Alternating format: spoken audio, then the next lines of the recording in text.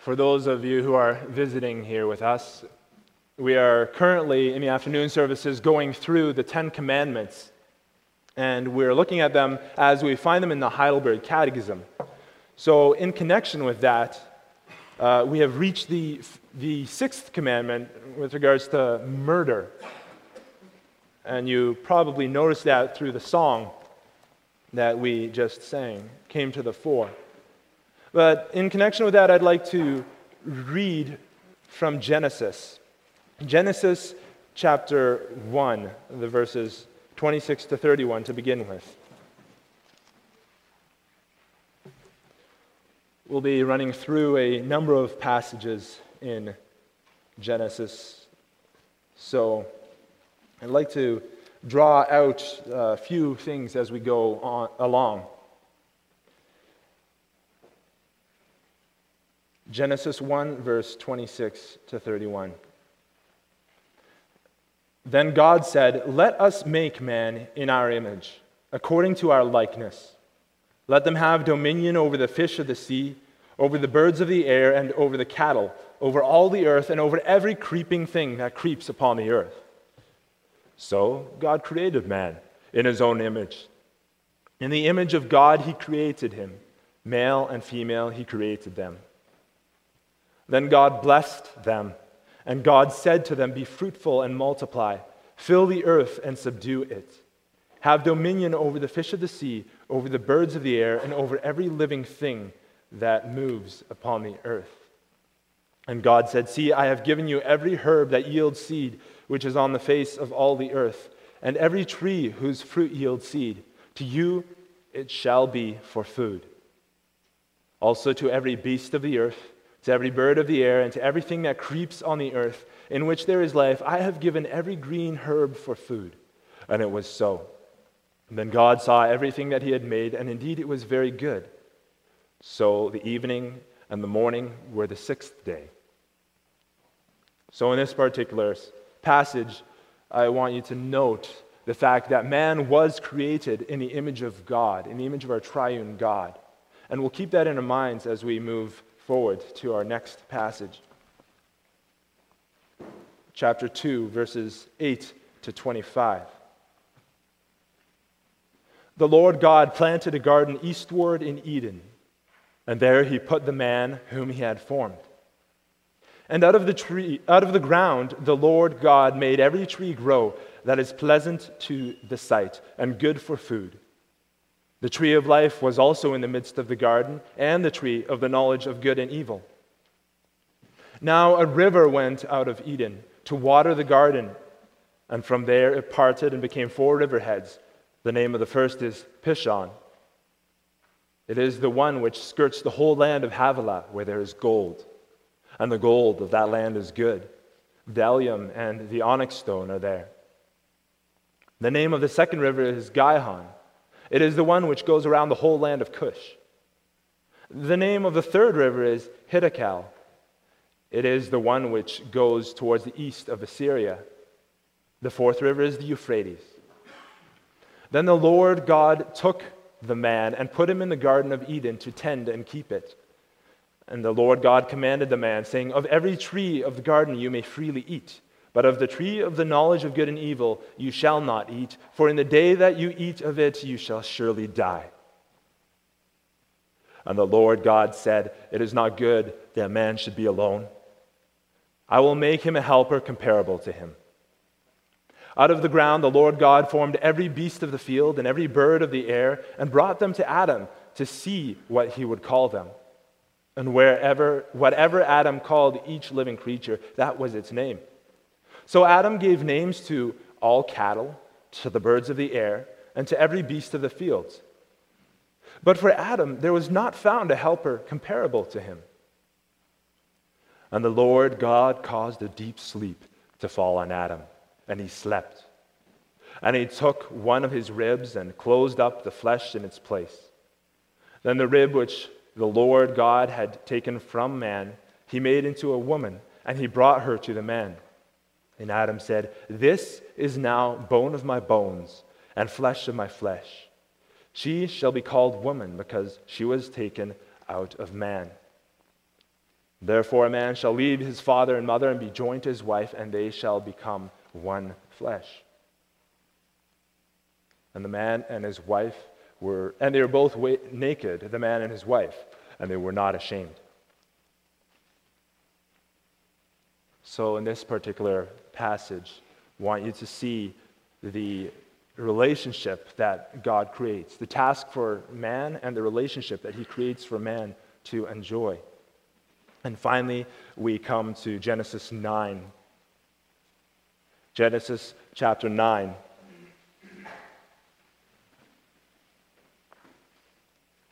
The verses 1 to 6. And here I want you to keep in mind what we reflected on in the first passage, where man was created in the image of our triune God. So God blessed Noah and his sons, and said to them, "Be fruitful and multiply and fill the earth.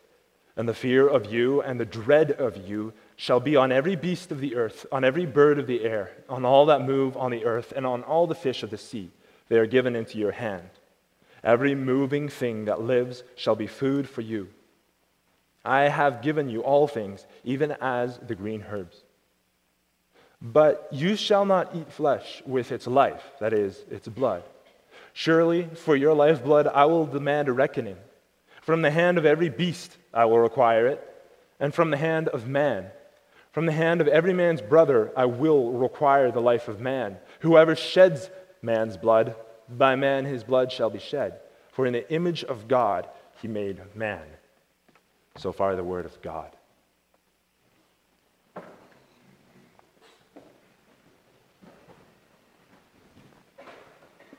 We'll now be reading together from the Heidelberg Catechism, where it deals with the sixth commandment, and you can find that on page 555 of your book of praise.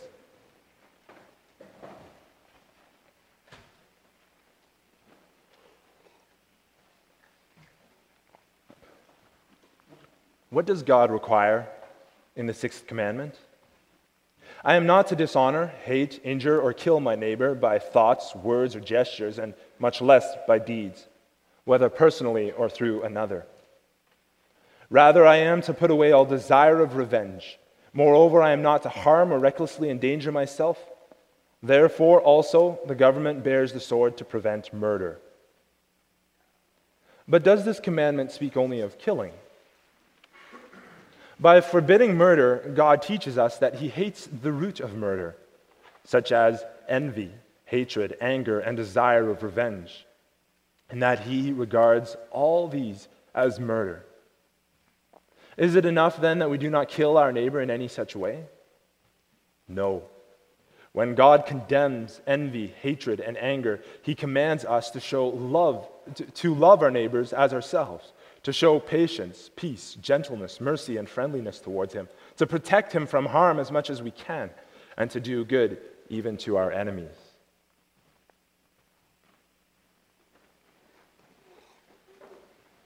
Beloved congregation of our Lord and Savior Jesus Christ, do you feel loved where you are today? There are many in society that would answer no to this kind of a question. Perhaps they feel they receive a little bit of love where they're at. They receive enough love to keep them going from day to day, but they crave more. They crave for more meaningful relationships that can help them to grow, to flourish, that can encourage life within them.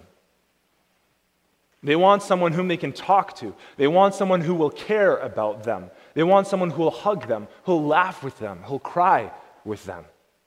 They want someone in their life who will rejoice when they rejoice, and who will mourn when they mourn. Psychology Today is an organization that puts out a magazine, and they recognize this great need in society. Back in August of 2013, they wrote an article with the following 4 conclusions. First, 3 out of every 4 adults agree with the statement Americans suffer from skin hunger. Skin hunger. That sounds a little bit strange, but that's their term for someone who wishes that they had more affection than they actually receive. 3 out of 4 adults in 2013 wished that they could have more affection than they received. And their conclusion was that this is only growing. These numbers are only growing. The next point, more Americans live alone than ever before. The same can be true in Canada. Next point, 1 in 4 Americans reports not having one single person to talk about important issues. And finally, loneliness among American adults has increased 16% in the last decade. Just reflect on this for a moment, brothers and sisters. For most of us, that's hard to imagine, isn't it? We see the family of the Winkles here today. We are celebrating the baptism of Riker Geertz along with Rob and Cheryl. And just last week, people would have been visiting and congratulating Andrew and Ashley Grunewald on the birth of their baby boy, Blake William. When we're upset, we know that the option is there to at least call a friend in the congregation. We might not call them, but we know the option is there.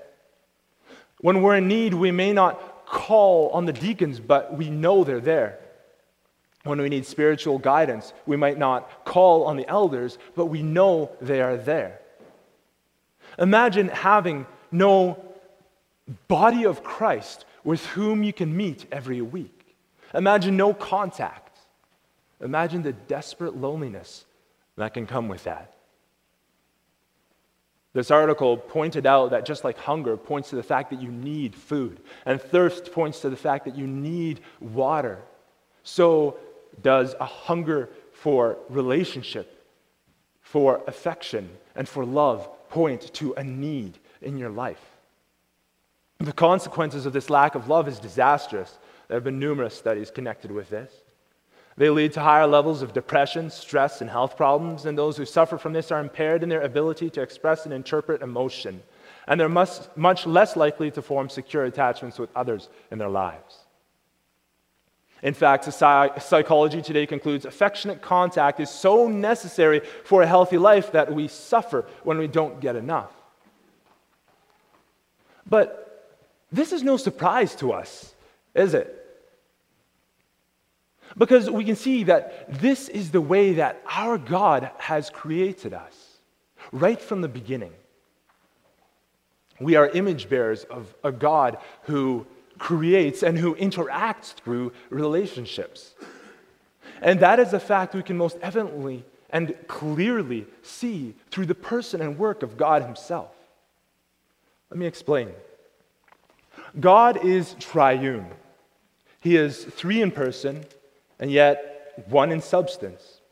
And the relationship between the Father, the Son, and the Holy Spirit is one of perfect unity and beautiful harmony. From before the beginning of time, God worked in a way that demonstrated this relationship and this harmony, this perfect love. This was a love that existed before time. God didn't need man in order to form relationships with them. God himself is a God of relationships. Because of this, when we read in Genesis 1 that God created man in his own image. In the image of God, he created him. Male and female, he created them. When we read that God created humanity in his image, it was only natural that he would build in this love in the very core, the very essence of our being. And he created this in two parts. The first being a yearning for a relationship with the divine. For centuries, people have been searching after this. There is, as C.S. Lewis wrote, a God-shaped hole in everyone. We were created to have a relationship, and there is only one who can fill that deepest need. God answers that with love. Right from the beginning, we can see how God works out this relationship. When man rejected God, God promised that death would not be the end, but that his love for his chosen would conquer that. Genesis 3, verse 15. I will put enmity between you, speaking to the serpent, between you and the woman, between your offspring and hers.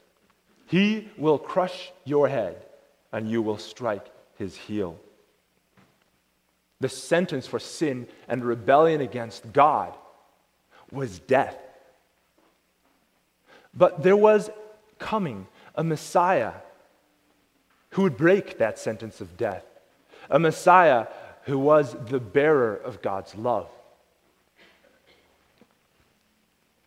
The second aspect in which God created humanity in his image. The second is where God has allowed the fulfillment of that relationship with him to spill over into our everyday lives. Having created men as relational creatures, he's also given us ways in which we can share that experience.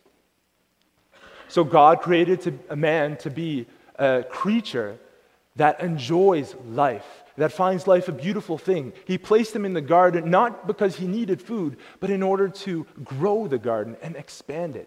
But man noticed that there was a hunger in his life, a need in his life. Not because he wasn't created perfect, but because God had said he would create a helper suitable for man. So God first brought one creature in front of a man, and then another, but no helper was suitable. And once this awareness was placed in the heart of man, God laid him down to sleep, and God created woman. God created someone with whom he could share this relationship of love, with which he could share the work, with which he could share the experiences.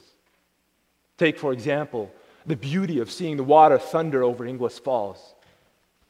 It's even more beautiful if you look at it in connection with the relationship that we have with God. If you're looking at it and you say, wow, God made this. Look at this. Isn't it beautiful? But it's more beautiful yet if we can share that with someone that's dear to us and together give the glory to God. As God said in Genesis 2, it's not good that man should be alone. I will make a helper comparable or suitable to him. Giving us people with whom we can share life and serve God together is the first and one of the greatest gifts that God has given to man. Because of this,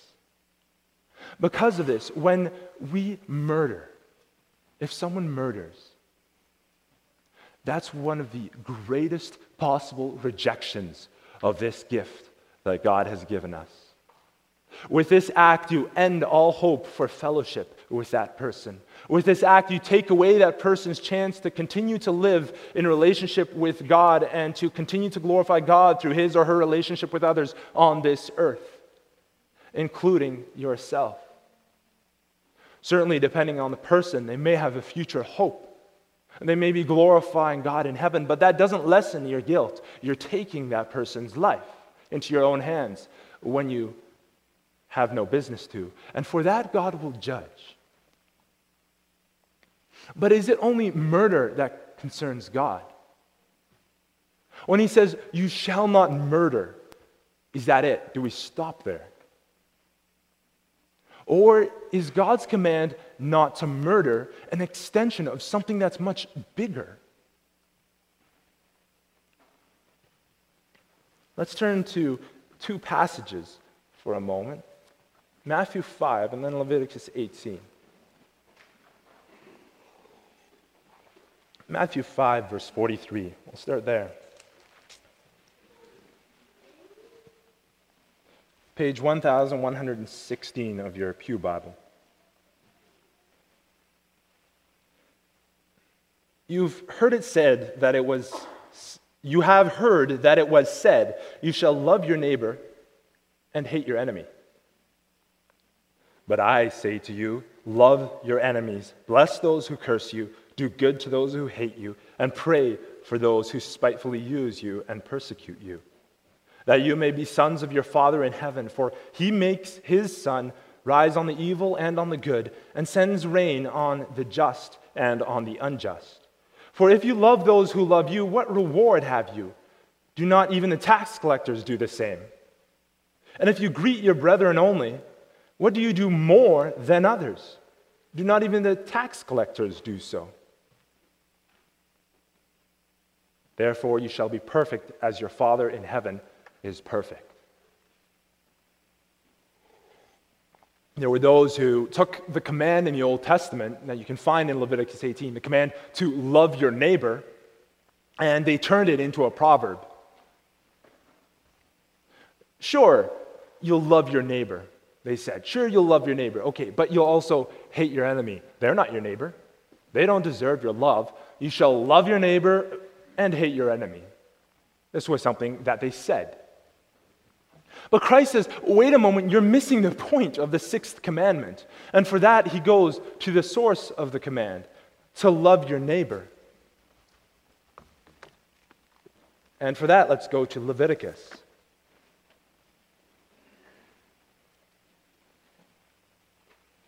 Leviticus 19. Leviticus 19, verse 9. There in Leviticus, God commands his people, first of all, to provide for the people of God, for their fellow members. You can see the heading, if you have headings in your Bible, you can perhaps see the heading moral and ceremonial laws, but that doesn't really do it justice.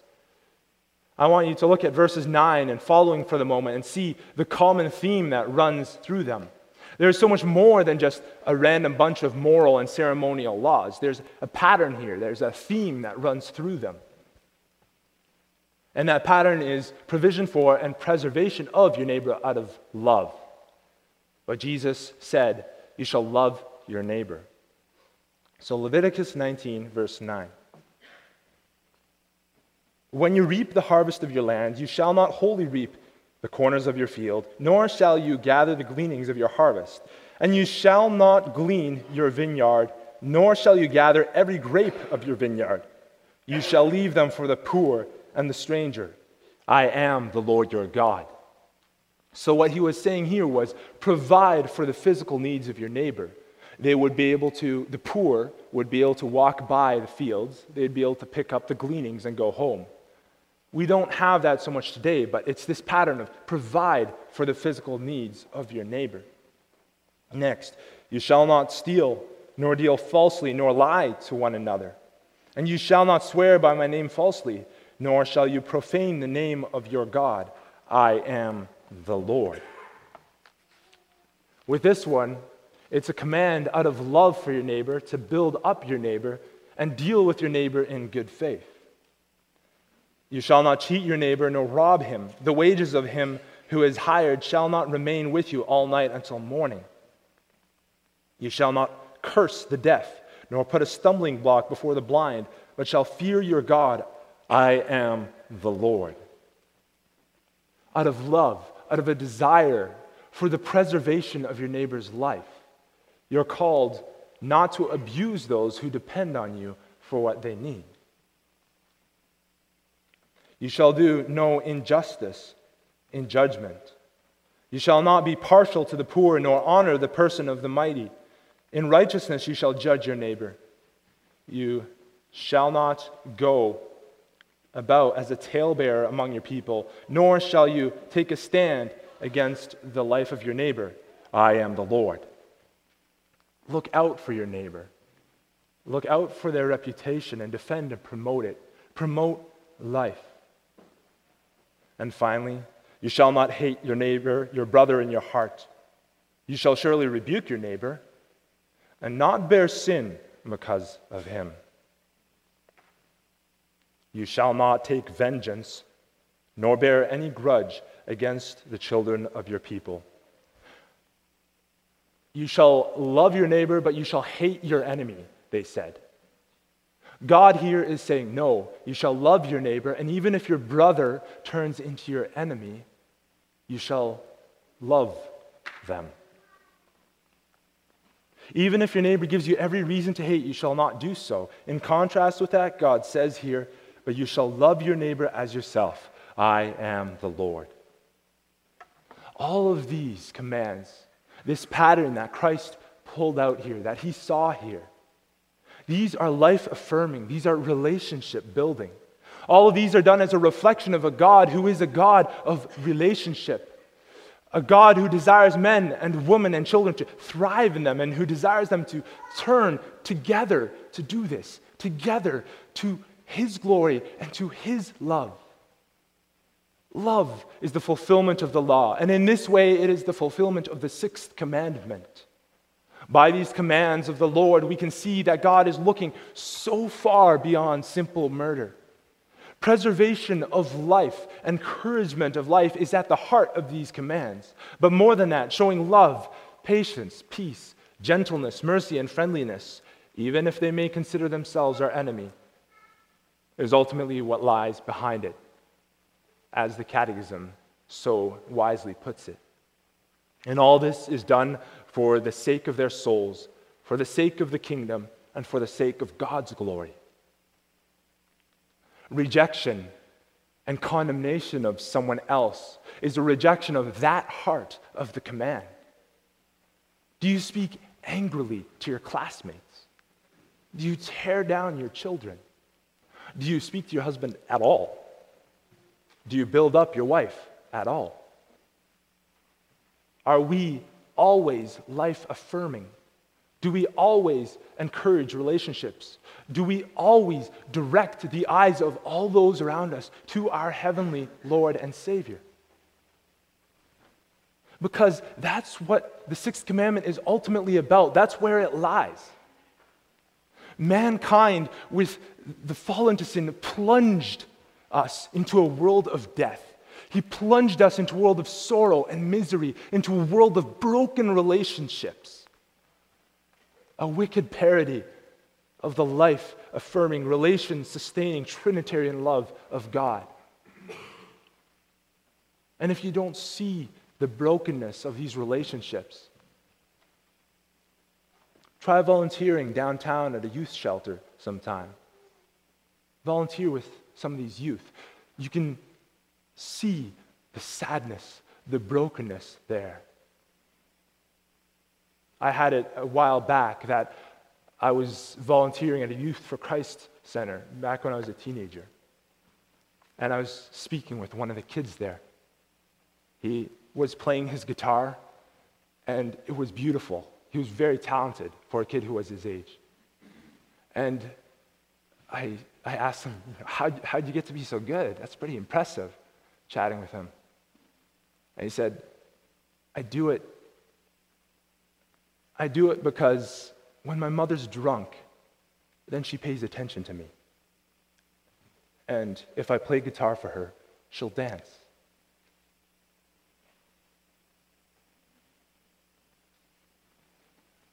Mankind has plunged us into a world of death, into a world of sorrow and misery. When we fulfill the sixth commandment, we don't do it because we love men, because we like our neighbor. We don't even do it because we seek to save their life from death. We do it because we want to save them from the ultimate death. We want to save them from an eternity in hell. When you deal with your husband, when you deal with your wife, when you talk with your children, when you interact with your coworkers, is this on your mind? Through your life and through your interactions with them, are their eyes turned to the one who can save them from death? Maybe sometimes, but often not. We find ourselves being irrationally angry at the person who's going 80 ahead of us down Gray Road 18 because we're going 100. We find ourselves snapping at our children. We're irritated with our husbands, with our wives, because they are not living up to our expectations, and so we let them feel it. We damage and break down our relationships. Instead of being life-affirming, we tear down life. We might not be murderers in the flesh, but we're murderers at heart. We have been given the grace to fight a culture of death, but still we willingly choose to embrace it. And that's the truth of it. Other people don't push our buttons. Other people don't make us angry. Other people don't drive us up the wall. Other people do things, and then we, you and me, choose to respond with anger instead of with grace. And what we choose flows out of a heart that has embraced death. As Christ himself says, those things which proceed out of the mouth come from the heart, and they defile a man. For out of the heart proceeds evil thoughts, murders, adulteries, fornications, thefts, false witness, blasphemies. These are the things which defile a man. Matthew 15, 18 to 20. It's a frightening thought, isn't it? That in our unrighteous anger, we choose to reject the grace we've been granted and willingly choose to give ourselves over to something that promotes death, to something which defiles us. Where do we look in light of that? Especially in the case of those of us who are particularly inclined towards anger, who struggle with anger. What do we do? Remember what Jesus did. Remember what he accomplished. We're going to be sitting down at the Lord's Supper today. Marvel as you eat of this bread and drink of the wine at what he has done for you and for me. Because Jesus had every reason to be angry with his people. They rejected him, they condemned him, and they subjected him to the most horrific death on the cross.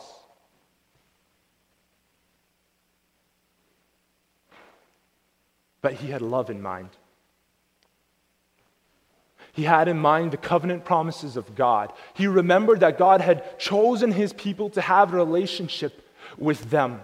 And this relationship was one which had chosen to reject death for mankind and to embrace life. As we read in John 3, verse 16, "For God so loved the world that he gave his only Son, that whoever believes in him shall not perish, but will have eternal life."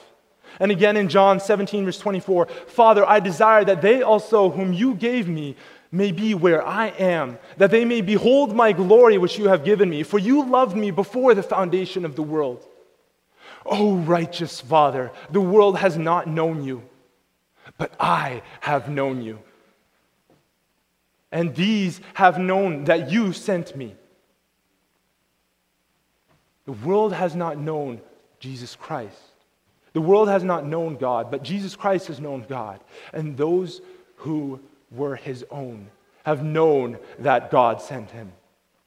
"And I have declared to them your name, and will declare that the love with which you loved me may be in them, and I may be in them." Jesus Christ, by his suffering and by his death, has given us a love that has conquered death. Not only has physical death been conquered and turned into a gateway that ushers us into glory, yes, that is something we celebrate when we take part in the Lord's Supper. But also spiritual death has been overcome. Death we deserved, but life we received. That love has not only obtained those things for us, but that love is also worked in our hearts when we come to Christ in repentance and faith as a response to our unrighteous anger. When we come to him in repentance and faith as a response to the times we've chosen death over life, we find forgiveness. But more than that, we receive his Spirit, who works that in our hearts. We pray to God that he would grant us the fruit of that Spirit. Love, joy, peace, patience, kindness. All of these things which turn murder on its head. And if we come in prayer and constant supplication, he will answer. He will grant us these things. He gives us the power by his Spirit. He has worked in us. And he gives us the power by his Spirit to choose the path of patience and peace because of and through the redemption that Christ bought for us. He gives us the power to embrace a culture of life, a culture in which the relationships in this church, the relationships in Owen Sound Canadian Reformed Church can thrive and can grow and can bloom into something beautiful. He gives us His Spirit by which we build each other up in love within the bounds of the church. He provides for us, and He does this through a love that has conquered death. Let us remember that today as we go to the Lord's Supper table. And let us repent of our sin, repent of our unrighteous anger, and embrace our need for this Savior. And let the bread and wine always and ever direct our hearts and eyes to the one who has given us a love that has conquered death. Amen.